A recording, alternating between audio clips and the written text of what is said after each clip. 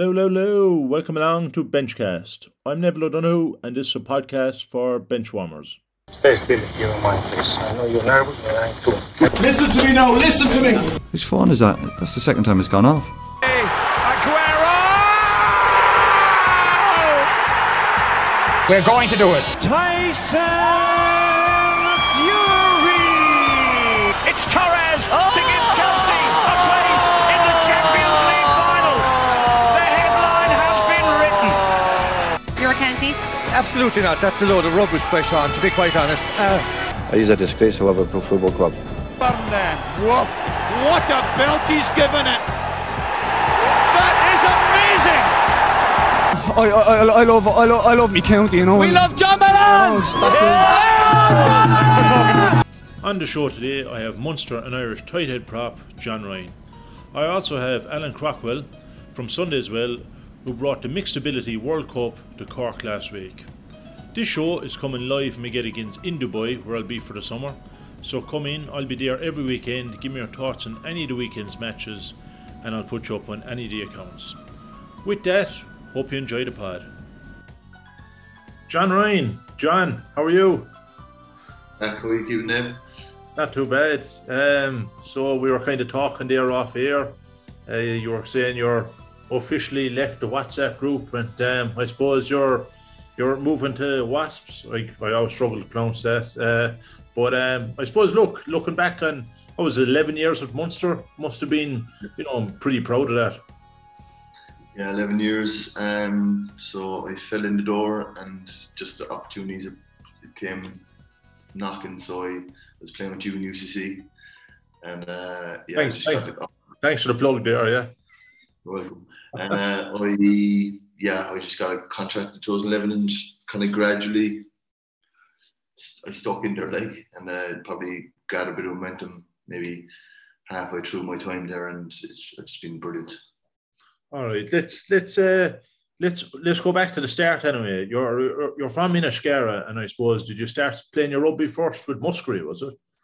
Yeah, Muskerry. I started playing when I was about 9 or 10. I was probably late to it.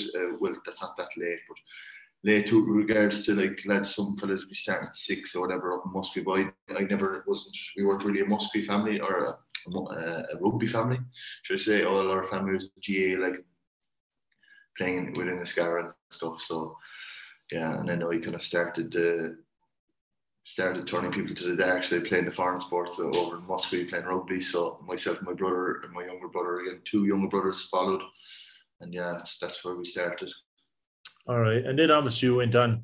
Obviously, the next natural step was to go to Christians, I suppose. If you weren't into the rugby, would you went somewhere else, or was it just that the Christians come calling for you, or how did it come about? No, my brother was in there. Tom, my brother, played probably the first year, but he didn't kick on. He kind of stuck to the soccer and stuff, and he was happy playing that. And I just followed him in. It just by chance I was going to a rugby school, and I loved rugby, and I was kind of stepping away.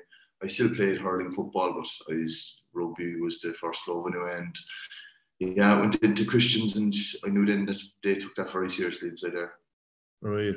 Is that when you really started playing the rugby? Because obviously I just played local rugby, but I kind of started off playing with y'all, and then I moved on to school, But did you play a nice bit with Muskerry, or was Christians where it really started? Probably, in fairness, Muskerry is where I kind of developed my love for it, because I was a big young fella, and maybe I wasn't turning as quick as the other young fellas in hurling, so rugby really suited me, and I definitely would. That's where it did start for me, and then Christians just brought it up another level, and the coaching as well in Christians, I seem to take it very, very seriously. So there's about 4 different teams in first year, so you want to be up in the A team. So I was lucky I was up there from the start, and kind of ball kept rolling from there. What do you think of them? I suppose with the podcast I can ask anything, John. I suppose what do you think of Christians gone good at the hurling now? Would you be for that or against that? Yeah, I don't mind. They're kind of sticking at both. They won a senior cup there recently as well. So the senior cups aren't coming as ticking fast as they used to for Christians, but they're still winning them, and they're knocking around the heart as well. And sure, you see that in Limerick as well, in our school. They're doing the same. So it's good to see see both those sports flying, and I think, in fairness, they always kind of had a good little soccer team as well. So there's good diverse kind of sport and Christians, and they just got to start winning things now. No, definitely. And then I suppose then you went on to play with UCC. And why UCC and not straight away? Why did you go to Cork on? Like, did you want to play with your own age group, was it? And I suppose have to crack, I suppose, was it? Yeah, I don't know. Like, to be honest, I think it's more common now. Maybe I'm wrong, but I felt like if I went to Cork on, I might fall between the cracks a bit, and maybe I need to ease my development up along. But you see lads flying into senior teams now after school, like going to AIL straight away, which I didn't think was that common, to be honest. But no, I went in for the crack as well, obviously. And when I was in there, I was in the academy, sub-academy, for the first 2 years, and then I was kind of left go to the sub-academy. So I think developmentally, I had to take baby steps rather than jumping straight over to Cork on, who had a really good team at the time. Yeah. No, I think you actually, I had John Egan on there a few weeks ago, the centre-back for Ireland, and he really had to work hard to make a career for himself, you know. And I think you're kind of something similar, like you got left go from the sub-academy, and then I even thought you got overlooked a few times, which was unfair, you know. So, like, I suppose, would you tell me about the value of sticking at it and just keep going at it, you know? Yeah, I kind of got left go, we'll say, I don't know, it was late in the year, we'll say 2009 or something. And, you know, I had a really good summer that year. Too good a summer. I bloody went very hard at just concerts and going off and lads' holidays and stuff. So I got kind of clip around the ear off CT, Conor Toomey, we were chatting, and himself, I remember Gary Byrne and Jeff Gomez, they brought me into a room and said, we think you can play professional rugby. So I was like, really, I don't know what that like, but because I was in poor old Nick at the time, and they just gave me to Jeff Gomez, who's the performance strength conditioning coach, and he whipped me into shape, and sure, you know, it started the steps of getting back onto the track of becoming a professional rugby player, which I probably gave up on after I got dropped, to be honest. But like, I gave up on it for maybe 2 months, and then I was like back on it again, and decided to concentrate on my UCC rugby and didn't focus on anything else, and it really worked out as well. Worked well for me. John Kelly had a big part as well, didn't he? Did he write some piece in the article saying you were one to watch or something, didn't he? Yeah, John Kelly was coaching us in UCC at the time. He was defence coach. He was very good. And he, in fairness, he always did push me. Like, he thought I was a good player. He just thought he always said that I had good understanding of the game with regard to defence, because I wasn't the most mobile, but I didn't get caught out too much in defence. So he liked that, I suppose. But he definitely always put in a good word for me. And he was one of the fellas who steered me in that direction, all right. Yeah, and then I suppose then we'll move on to the professional game then, John. Like you said, you played 11 years of Munster, but I think the real time you really turned the corner was it in 2016 against the Dragons. I think you had a very good game that day, and that really shot you on, and you know, and got you into the Irish camp as well, like, didn't it? Yeah, like as I said to you, it was a slow burner. Like, I was getting 5 or 10 caps each year, and then also it's 16, 20 caps. And that year, I played nearly 20, I think it was like 27 or 28 games, and I started 24 of them or something. It was a crazy year. Like, it was a big change for me. Like, and yeah, I think that was pretty early on, that Dragons game. And the week after, I'm pretty sure we played Cardiff in Musgrave Park and lost. And we got an absolute kicking off the Razzie Erasmus at the time, and it really spurred us on. I think we did very well that season. Obviously, other things happened that season as well. But that Dragons game and a few others, that Glasgow game after Axel passed away, that was a huge game for us as well in terms of momentum building. Like, but it was definitely a better year. Like, those few games at the start of that season kicked me on to get my debut in for Ireland in November. Yeah, no, like, look, I think you did very well with Munster, but like, looking back on your time, like, would you be disappointed that you didn't win a trophy at some stage? Because I suppose that's what a lot of players or a lot of teams get judged on, you know, and it's been a long time now since Munster won a Champions Cup or a Rabo. Like, what do you think would disappoint with that? Yeah, it's tough. Like, you know, I've been there for 10 years. I probably came in the middle of a season in 2011. So January 2011, I came to 2010-11 when they won the Magners League, and that was my first season. So you win a cup, you think things might kick on from there, and just you don't get that close again. We were in 2 finals since, 3 finals since, I think. Yeah, 3 finals since in the league, and lost all 3 of them, like to 3 different teams, like Glasgow Scarlets and Leinster. So yeah, not nice feeling to be part of Munster for 11 years and be that fella in the team who hasn't won anything. And to be fair, there's not many lads in that team who've won much with Munster, so I hope that changes for them soon. Yeah, hopefully. Then talking about Ireland, John, like obviously Joe Smith had a soft spot for you. Well, obviously you were a very good player too, but I think you won 24 caps for Ireland, and in my opinion, I'd still rate you as probably this. I do have a lot of time for Marty Moore up in Ulster. I think he's a very good tight head too, but I'd probably rate you as the second, if not the third best tight head in Ireland. So, but I suppose what was probably your undoing, I thought maybe that time, was the time against France, was it? Do you remember that time when Johnny Sexton got that last minute drop goal, Yeah. So you find it probably hard to get back in after that, but when you were with Ireland, you surely definitely enjoyed it, and what an honour to play for your country. I didn't, I loved every minute of Ireland, but it was just there seems to have been a drought of tight heads for years, and then all of a sudden you get, Tadhg Furlong comes along, and then you have Andrew Porter comes along. I know he's gone loose at now, but they all came in a big, all at once, and it's kind of unfortunate because I thought I was good enough to be there, but look, that France game, I think, I don't know. I thought I played that game. We conceded 1 penalty in that game in the scrum, but we actually rinsed them. Other than that, we 1 penalty and he man kicked it, put us under a bit of pressure. And we obviously Johnny got that drop goal, but after that was the point where I didn't play the next 2 games when I played the game after.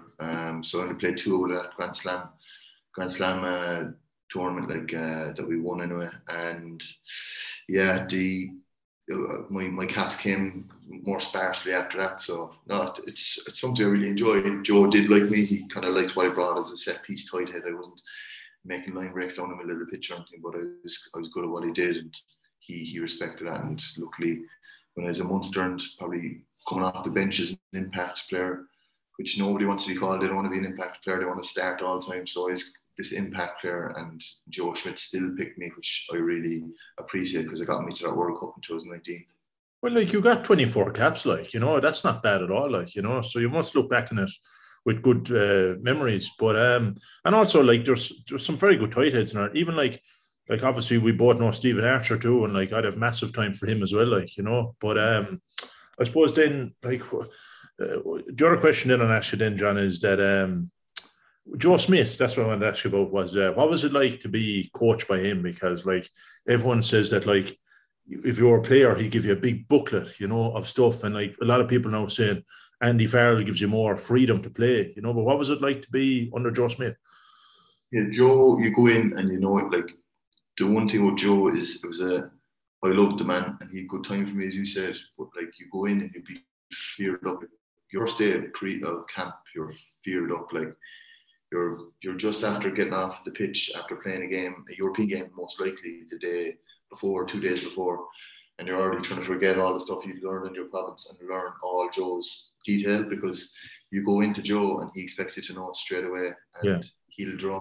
You go in and everyone's watching him, because he makes a move for the whiteboard and he starts drawing up the plays. So he'll have all your scrum plays, all your lineup plays, and there's a crowd around writing down their detail. And then in an hour's time, you're going to be walking through that in the hall in the hotel. And if you don't know your detail, he looks to make an example of someone, maybe the first day, to drive a bit of fear into fellas so that they know their detail. And it worked very well for him, but it was bloody stressful. And you knew your detail. There was always someone made an example of. I got it once in however many years I had him, so it was grand. But then I'd been up in Andy Farrell's camp a few times, and he just doesn't want that. He'd come in, you walk through the place, you make a mistake, you do it again. There's it's a less stressful environment, and that works too. So they both work. Obviously, the less stressful environment would be better, but you can't deny that Joe had some serious success, and she wasn't. I know World Cups haven't been our strong point in Ireland, but going to world number 1 at one stage was pretty incredible, for a country like us. No, definitely. Like just looking at the Leinster match, I suppose the last few weeks, Tyke Furlong's really come under the cosh of Tighthead. Like is that a concern? Would you be worried about that going into the summer tour and the World Cups? That because I played prop as well, but to be honest, I take my hat off to Tightheads, especially. Like it's a disgusting sport, and then you're expected to be fit and get around the pitch then as well. But like would you be worried about that? And like also on your own personal side, John, like I'd like to know who was the toughest scrummager you came up against? I'll go with the Tyke Furlong thing first. There's no fear. Tyke's sure he'll keep going forever. He's got a serious record against New Zealand, so I wouldn't be too worried about him down there against them. Like they might target the scrum a bit because like maybe the scrum has come under pressure a few times, but I think our scrum in Munster, like we both went up against the same pack against Toulouse, like they were animals, and sure La Rochelle aren't small boys either, so it's those bigger packs are the ones that are going to come after you and use that size. And I think, I think there's no fear in him. He'll be fine. Like he'll go well now this summer again if he can stay fit and stuff. So and with regard to me, who's the best scrummager I've gone against? To be fair, this year has been pretty. Like there's been a few that have been quite good. Like I suppose Cyril Boy, like he's quite a strong scrummager. I thought I had him a few times and he caught me one right, which was very disappointing.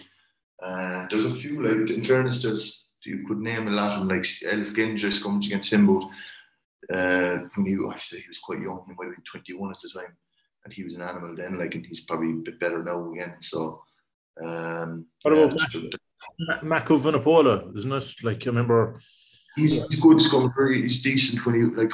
I think my style doesn't suit him that much, so I wouldn't have. He's caught me in a few now, no doubt, because I play against him probably more than any other Premiership prop. So I'd say we're nearly breaking even for who's won what penalties on the other. So I wouldn't mind him too much. It's the real hard kind of attacking ones like Ellis Gench, who I'll be seeing a lot next year, I'm sure. He'll be with Bristol. James Cronin will be with Leicester, so I'll be up against him. He's tough. Yeah. So there'll be a lot of fellas there, like, and I like Hepburn as well, quite good with Leicester. He had a good few scrums against us over in Sandy Park last when we were playing, I don't know, March or May. So and then like how like you have to put the work in, because I remember one day we were playing Clontarf and I was on the bench and I was raging, I didn't get on, and I remember you saying to me after the game, you're glad you didn't get on there, like, but because I could see it, like they were monsters, Clontarf, and we were only young fellas, I suppose. But like I just wonder, like when I see lads playing with Ireland or Munster, I always wonder, like, how do they get to that level? Because it must just be ferocious in the front row, like, I suppose. Just tell me about like the training and the work and the gym work you have to put in. Yeah, it's kind of, I'd say, the gym work was definitely part of it. Everyone says, oh, he's only a young fella. When you're about 28, you'll reach your real peak as a prop. But like you see, like Andrew Porter and Tig and all, they did it quite young, but they'll get stronger, which is mad, because like you get almost like an old man's strength, or almost a stubbornness about you that you won't give up. But it's the reps in training. It's all about getting reps in training. Like, I'm still getting hosed in a scrum in training, but like it depends on who you're with, it depends on who you're against. You have to adapt and train. You're constantly adapting, because no two loose heads scrums the same. And for a title to go up against a fella and adapt, you might get beaten the first time and go back at the second time and kill him. Like, but it's all about getting reps, and a variety of different opposition as well, I think, is very important. And they always say, oh, if you lose a scrum, you learn something, and you actually do, like, because I know what I did there now, and I won't be doing that again. That's what you'd be thinking to yourself, because you might try attack and you might absolutely be fool's goal and you get turned upside down, like, so. It's all about getting reps, really. No, definitely. The scrum, just finally on the scrum, like it's definitely it's as important now more than ever, like, isn't it? Because if you remember the last World Cup, South Africa beat England by destroying them in the scrum, like, and if you look at even the Champions Cup 2 weeks ago, it was Leinster, I thought, were under pressure in the scrum, and that's what won La Rochelle the European Cup, Yeah, I think it's a focus that needs, like, maybe the focus got away from set piece sometimes, because you'll get away with it against a lot of teams, but then you come up against the La Rochelle's and the Toulouses, and you get bloody killed and thrown out the gate. And like France, very strong set piece for against Ireland, and like it's an area people will target. So I think you need to be good at your basics, and I'm a firm believer in that. And I just, that was one game that I always refer to as that South Africa England game. Kyle Sinclair goes down within a minute or two, and poor Dan Cole has to go on. The beast just turned the winds out. No, definitely. Finally, I suppose final few questions, John, is that you're heading on to Wasps now. You're starting with them. When will the pre-season start? And have they given you a program now, or do you have a few weeks off, or how does it work? So I trained last week at Munster, and I think they were off. So unfortunately, I won't get that week back. I'm going back on the 11th, which is quite early, but I start the 11th of July, and I took this week off, and I'll start working now again next week, just doing a couple of running and just weights and stuff. Next week I'll start tipping away, and then I have to go running the 11th because games start quite early. So I'd say there won't be short of game time next year, I hope, for myself, and I'll be fit, I hope. And what did you sign, a 2 or 3 year contract? And I suppose when you're finished with Wasps, is that you'll probably hang up the boots after that, would you? I would never say never know. I wouldn't say that, no. I'll play 2 years over there. We'll see. We'll reassess then, and I have an option of taking another year. But that'll bring me to 36, 37. Sure, I might have plenty left to me then. You'll never know. You're like, not to, like, I know you had good success in Munster, but like, are you looking forward to this different challenge? Like, you're looking like, it's exciting times, like, Yeah, exactly. Like, it's obviously something I didn't want to do. Like, I wanted to finish my rugby in Munster and win something in Munster. But when you're not given that choice, your trail of thought changes straight away. So, like, I'm very excited to go over there. Like, I'll be playing against quality teams week in, week out. There's no easy games in the Premiership, and I'll be seeing a lot of familiar faces over there as well. So I'm looking forward to that. I'm looking forward to that Leicester match now. I hope myself and Jamesy Cronin be up against each other. It'll be funny. There'll be some wicked war between the two of us. No, he sent me a personal message there to ask you a question, but I said I'd leave it off. It wasn't very appropriate. But so you got a few of them. Yeah. What the last thing, the flash is, I know your family going to stay in Limerick then, John, or what's going to happen? Or? Yeah, we'll be doing a bit of both. Like, we're going to keep the house here in Limerick. My son Felix is going to go to school down below the road. It's only 250 yards away. So he'll go there, and then they'll come over to me for the summer, and we'll be back and forth then for the rest of the year. So we'll do that for a year anyway and see. And sure, we can always change. He can come over at some stage. You're going. What would you like to do when you finally hang up the boots? Like, I know you have a degree in arts, don't you? Like, what would you like to get into? Yeah, I kind of was, as I say, when I was dropped out of the academy, I was finishing up college, and I got my arts degree, and I was going to do a HDip and go teaching. So that's still on the cards. I did a master's in strength conditioning as well, so like I could put that to use, and we'll see. I still haven't made that choice. I have a few years to decide. All right. And I suppose I got final few questions is, if advice to young players, what advice would you give to a young player, a young prop coming up? Young prop, just really get the neck work in early. You see a lot of lads having, neck issues there. I even see it now in professional rugby, like, just get the neck work in early, the strength work, and loads of reps. Keep bloody going, even though if you're getting hammered, because we were talking about the UCC days there, we were getting hammered week in, week out, and I got a contract off the back of going backwards in the scrum, like. But tied it when I was first moving across. It's very difficult, so yeah, just stick at it and get strong, get your neck strong, and plenty of reps, and don't be disheartened by losing a scrum, because I'm still losing scrums. Right. If you were to have a fancy dinner tomorrow or whatever, and you could only invite 3 people, who would you invite? Oh my God, what kind of question is this? Geez, Nev, I'd nearly have you there. I'd have you there. Forget about me, no. I'm talking like, say, a celebrity or something. Yeah, you're a celebrity, aren't you? Am I? I'd have you in a minute for sure. Go on. You're a celebrity. Who else should I bring, man? I don't know. Would you have Mike Tyson or Robert De Niro, or that's what? Yeah, we'll go for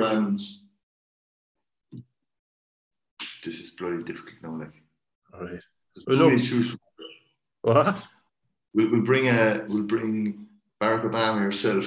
There'll be a good conversation, and we'll bring someone totally left field now. Conor McGregor, yeah. All right. I don't think Barack Obama. I don't think Obama would understand a word at that dinner table, but anyway. So, finally, John, I do this to all my guests. Questions in 60 seconds. All right. So, ready? These will be appropriate, like. Yeah. So, favorite food? Jeez, boring chicken all day. Favorite golf course? Florida. How often do you do your dirty laundry? Every 2 days. Westlife or Boyzone? Westlife. Win the Soccer World Cup or win the Masters? Masters. Favorite holiday? Boring again, West Cork. Right. Who would play you in a movie? Play me now. Vincent Cock. Right. Leg day or chest day? Oh, I go leg day. And what is something you've never tried but want to? Oh man. Scuba diving. And best book you ever read? Wouldn't be a big reader now. Jeez, I wouldn't be a big reader, lad. I generally wouldn't. I wouldn't read it all. Like a movie, like. Favorite chocolate bar? Snickers. And finally, tea or coffee? Coffee, 100%. No matter. Thanks a million, John. So, Niv. Come on yourself. Alan Crockwell. I hope I got that right. Alan, how are you, lad? I'm very good, Niv. Very good. It's good to see you.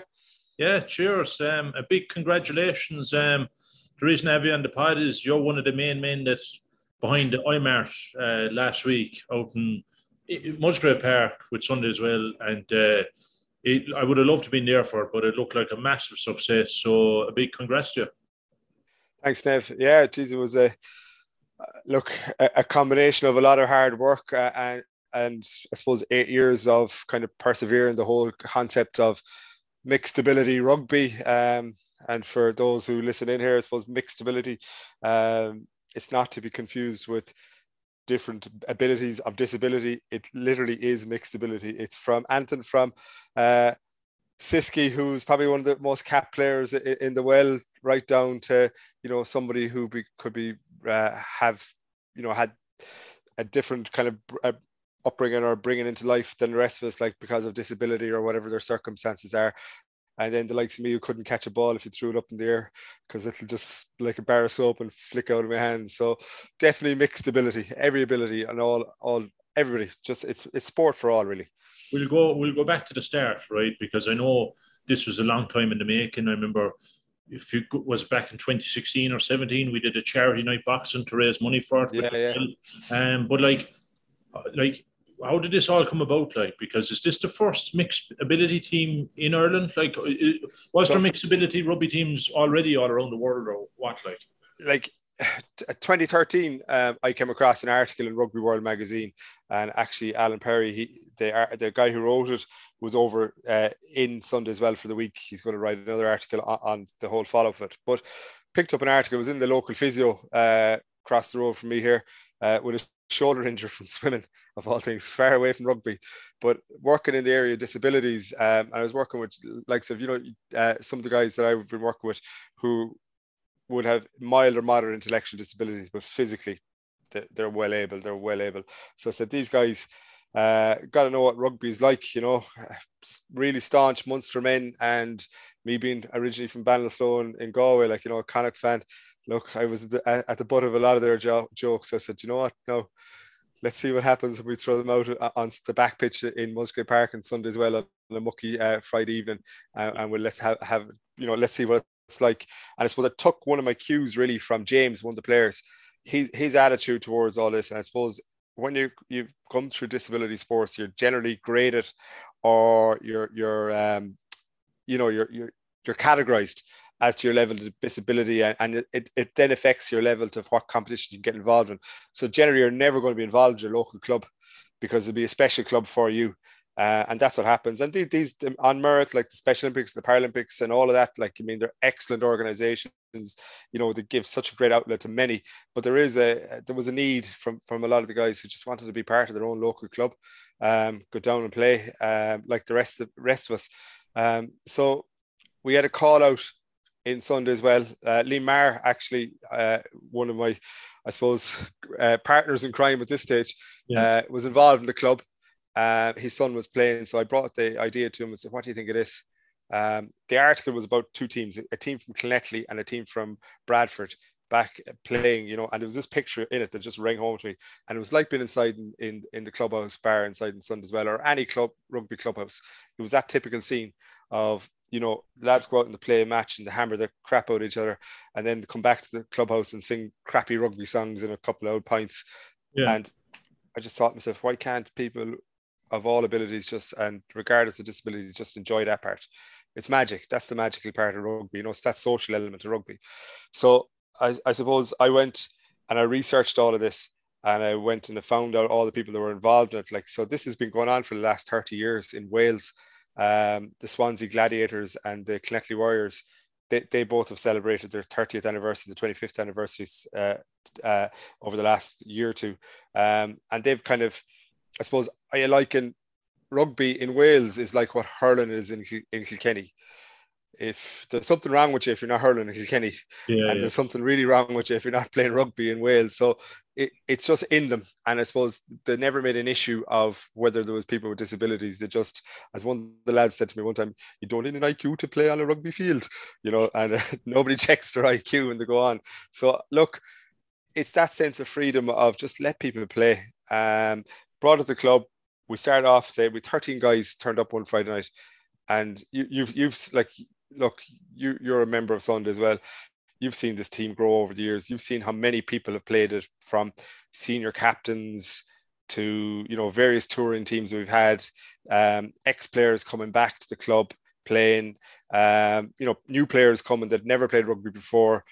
Players from other teams. We even have a couple of people in from Highfield, so are Middleton, different rival clubs. And you've seen us play junior sides, Con and Dolphin and various sides. So, like, I suppose at this point, we've generally a roster of around 50, but I'd say nearly 150 players around the club have actually played with the Rebels at this stage. We were Ireland's only mixed ability team when we started. And, I suppose it was unique. It was a bit of madness. Why would you put people who are generally a vulnerable adult or something into a situation where they're playing contact rugby? And just to make it clear in terms of what we play at mixed ability, we play under World Rugby rules. The only difference is we have uncontested scrums. So you're rucking, you're counter rucking, you're lifting the line out, you're playing every part of the game. And obviously the biggest thing is common sense. Like, Nev, if you're running at me, I'm going to step out of your way. I want to go to work next Monday. But that comes into it. And if you think about it from a coaching and a player development point of view, mixed ability rugby is really going to progress players, because it's about heads up rugby. You've got to assess the situation in front of you. So if somebody's visibly weaker or there's a deficit and you're an experienced player, well, then you've got to tone down your level of tackle or whatever, and you've got to take care of them within that situation. If it's yourself and, say, somebody like Siski, well, then, you can have a ding-dong battle at it. And, like, if that's what, like, a lot of elite coaches want their players to be, is to be situational players, and they want to be able to assess the levels of ability in front of them, whether it's at the highest level where you have you know, you have you're a back and you're running against a forward, or you're running against somebody who's slower than you. So from that point of view, there's a little bit of a caveat there from what people are learning. And I suppose that's the feedback we've got from experienced players, is you do a lot more running, a lot more talking, and a lot more kind of being at watching your positional awareness around you. You know, so like, it's not just about the person with a disability.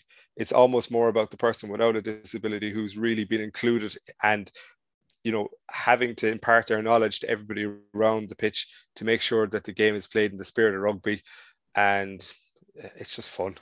You nearly answered all my questions there, but I'm so used to this. I'm on a roll since last week. You're on a roll. That's why I didn't want to interrupt you.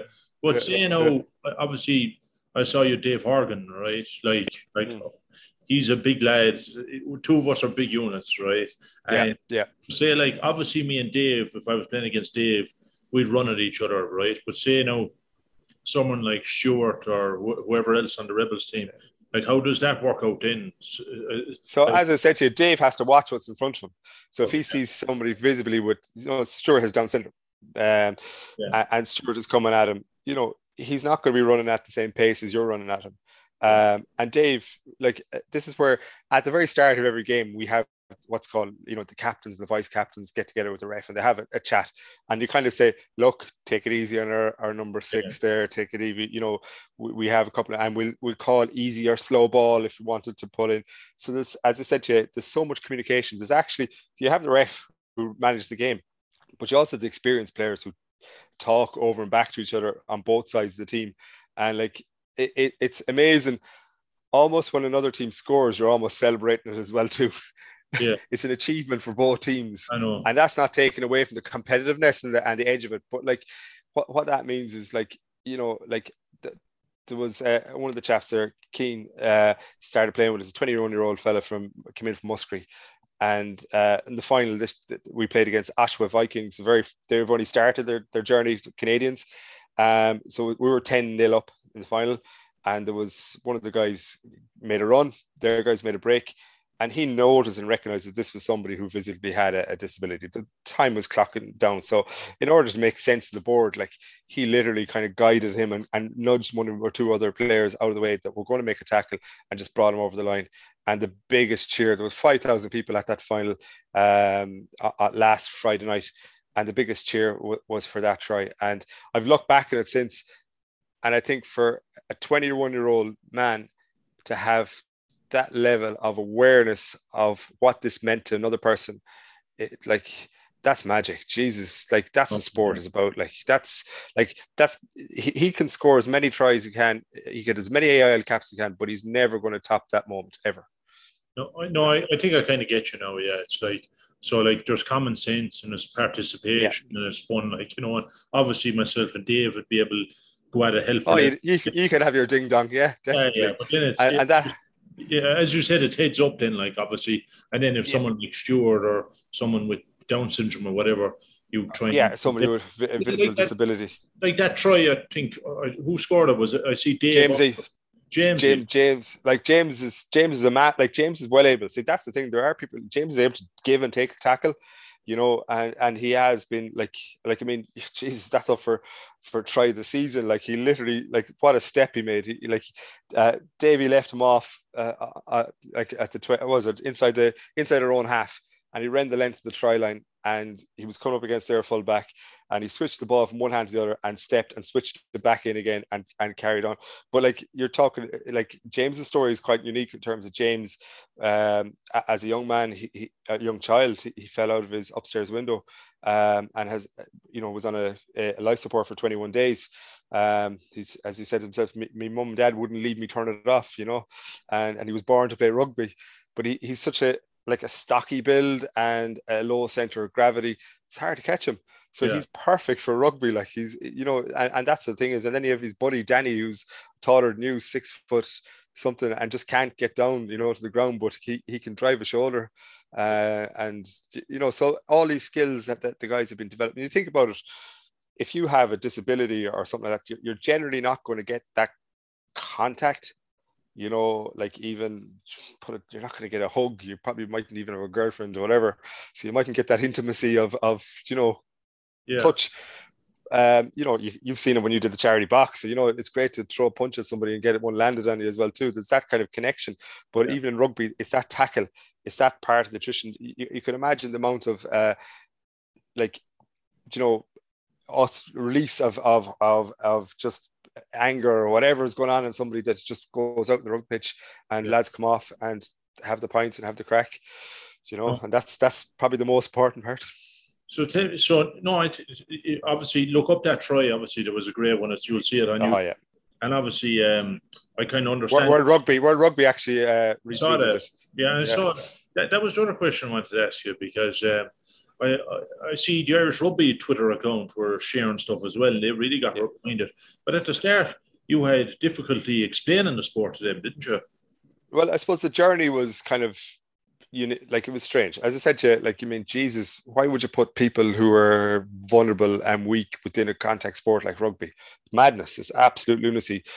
And going back them years, it was smack bang in the middle of the concussion, all that kind of awareness around that. So you can imagine, they were like, no, don't touch this with a barge pole. But look, I suppose I stuck to my guns, and we stuck to our guns in terms of the club. Sundays Well were brilliant. Sundays Well literally said this is the right thing to do. Yeah. They didn't fully understand it, but they just got behind it because they knew there was something right about it. And I suppose if you think about the rights of an individual and an individual with a disability, their rights are to partake in community-based sport wherever it is. And that's enshrined in UN law, the whole lot. So I knew all of that. The IRFU, I suppose, when you think about it, it's not their core business. It never was. Do you know what I mean? Their core business is the elite guys, the guys of Six Nations. That's what brings in the cash. That's understandable with any sport, because the silo goes up this way. It goes up to kind of how many people can we bring to the elite level. And we're at the real bottom rung of the ladder, But, it was so important to persevere in a way that they would come with us rather than, jump on a soapbox and say, here, you're discriminating against a certain section of society. That would have got us nowhere, and it wouldn't have worked at all. We just would have, end up in loggerheads and backs up, and we wouldn't be where we are now today. So we engaged with a pilot project through the Spirit program in the IRFU, through Anne-Marie Hughes. She's the Spirit manager. And that way we were able to give our knowledge of what we had learned. At that time, we were working with the Italian Rugby Federation on a European project, to develop the whole toolkit and the knowledge transfer of how this works. I'm working with International Mixed Ability Sports, a couple of lads based out of Bradford who actually started the very first mixed ability rugby tournament back in 2015. So we had academics and all that kind of stuff, and we were able to give the research, the data, and the evidence that the level of attrition is far lower than the community game, at junior level, whatever it is, that you're not running at each other at the same pace, So they brought that on board, and, we got a couple other teams going, one in De La Salle, the DLSP Vikings, and up in Banbridge and Malone, and the West Cork Jesters.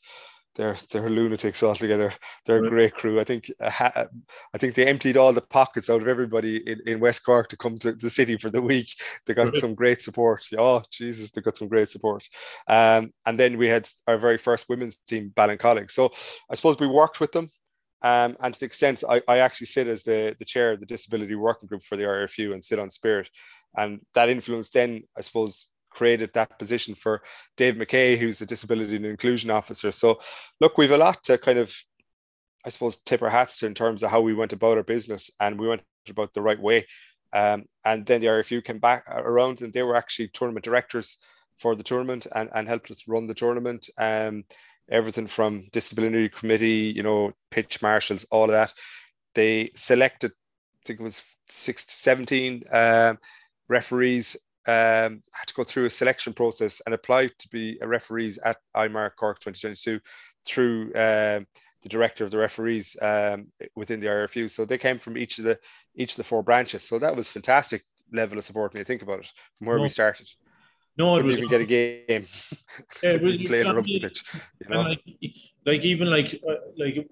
was great. You could see it up in the Irish Rugby Social, and I don't think it got in the way because there was no Six Nations on. The summer tour starts now, but it was perfect timing. To give this the most publicity that it deserved, like, you know. But the last two questions I want to ask Alan is that, like, the IMAR then, like, how did it like come about? Because that must have taken up a hell of a lot of organising. And I see like you the Taoiseach Micheál Martin, you Simon Coveney there, like some of the pictures and videos, they last a lifetime, like, you know. So, look, we would have originally applied to host. We went to the very first mixed ability tournament in Bradford, and that was off the back of the World Cup in England in 2015. I think it was probably our 5th game ever, and we won the World Cup. Like, you know, well, we had a good old side, you know. We parachuted Mick Moynihan and a few of the boys in midweek, you know. And then the next tournament was due to be held in 2017. We actually applied for that, but do you know what? We didn't have our ducks in a row. We didn't really have we weren't there yet with the union and stuff like that. And we were still the only team in Ireland at that point. So that went to Vitoria-Gasteiz, which is the Basque capital of Spain.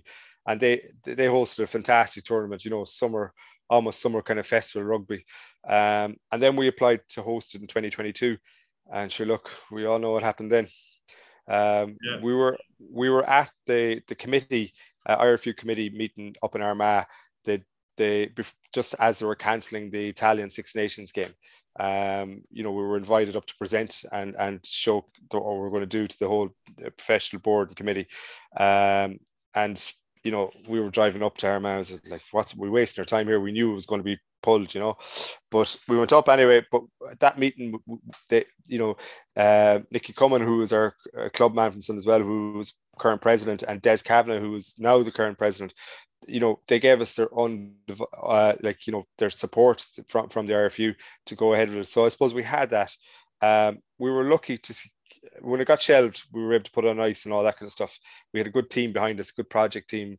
You know, we Ruth Fuller from Fuller Marketing. We had Annette Cullen, she was a project manager, and Liam Marr, and you know, a couple of other guys, Sean Loftus, and good club men, you know, that were behind us and stuff like that. And we were able to pick it up again in January this year.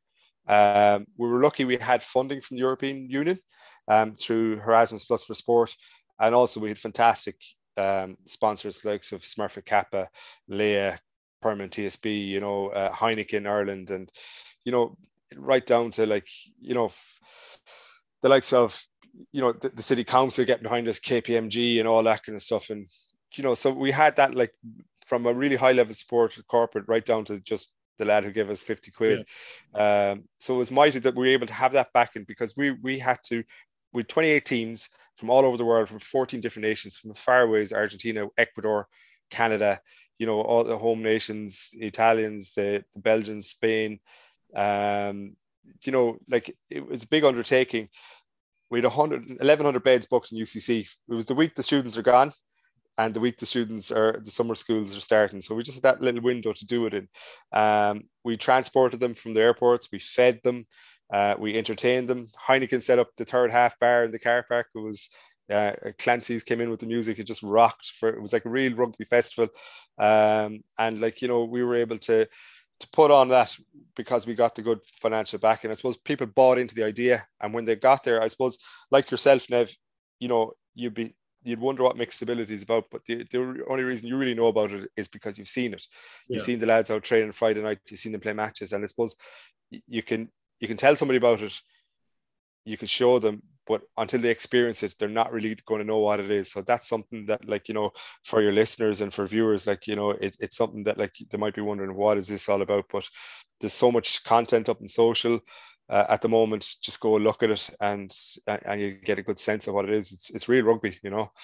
No, I think no, definitely. If you look at, I like, even that guy that scored a try in the wheelchair, you know, that was a lovely moment, like, you know. But anyone listening, I'd advise them to go back and, what is it, the Sunday as well Rebel page or the IMAR page? So just you can just on socials, just you know, even if you put in the hashtag IMAR 2020, you'll get all whatever's up. We're on Twitter, IMAR World Cup on Facebook, on YouTube, on Twitter, Instagram, TikTok.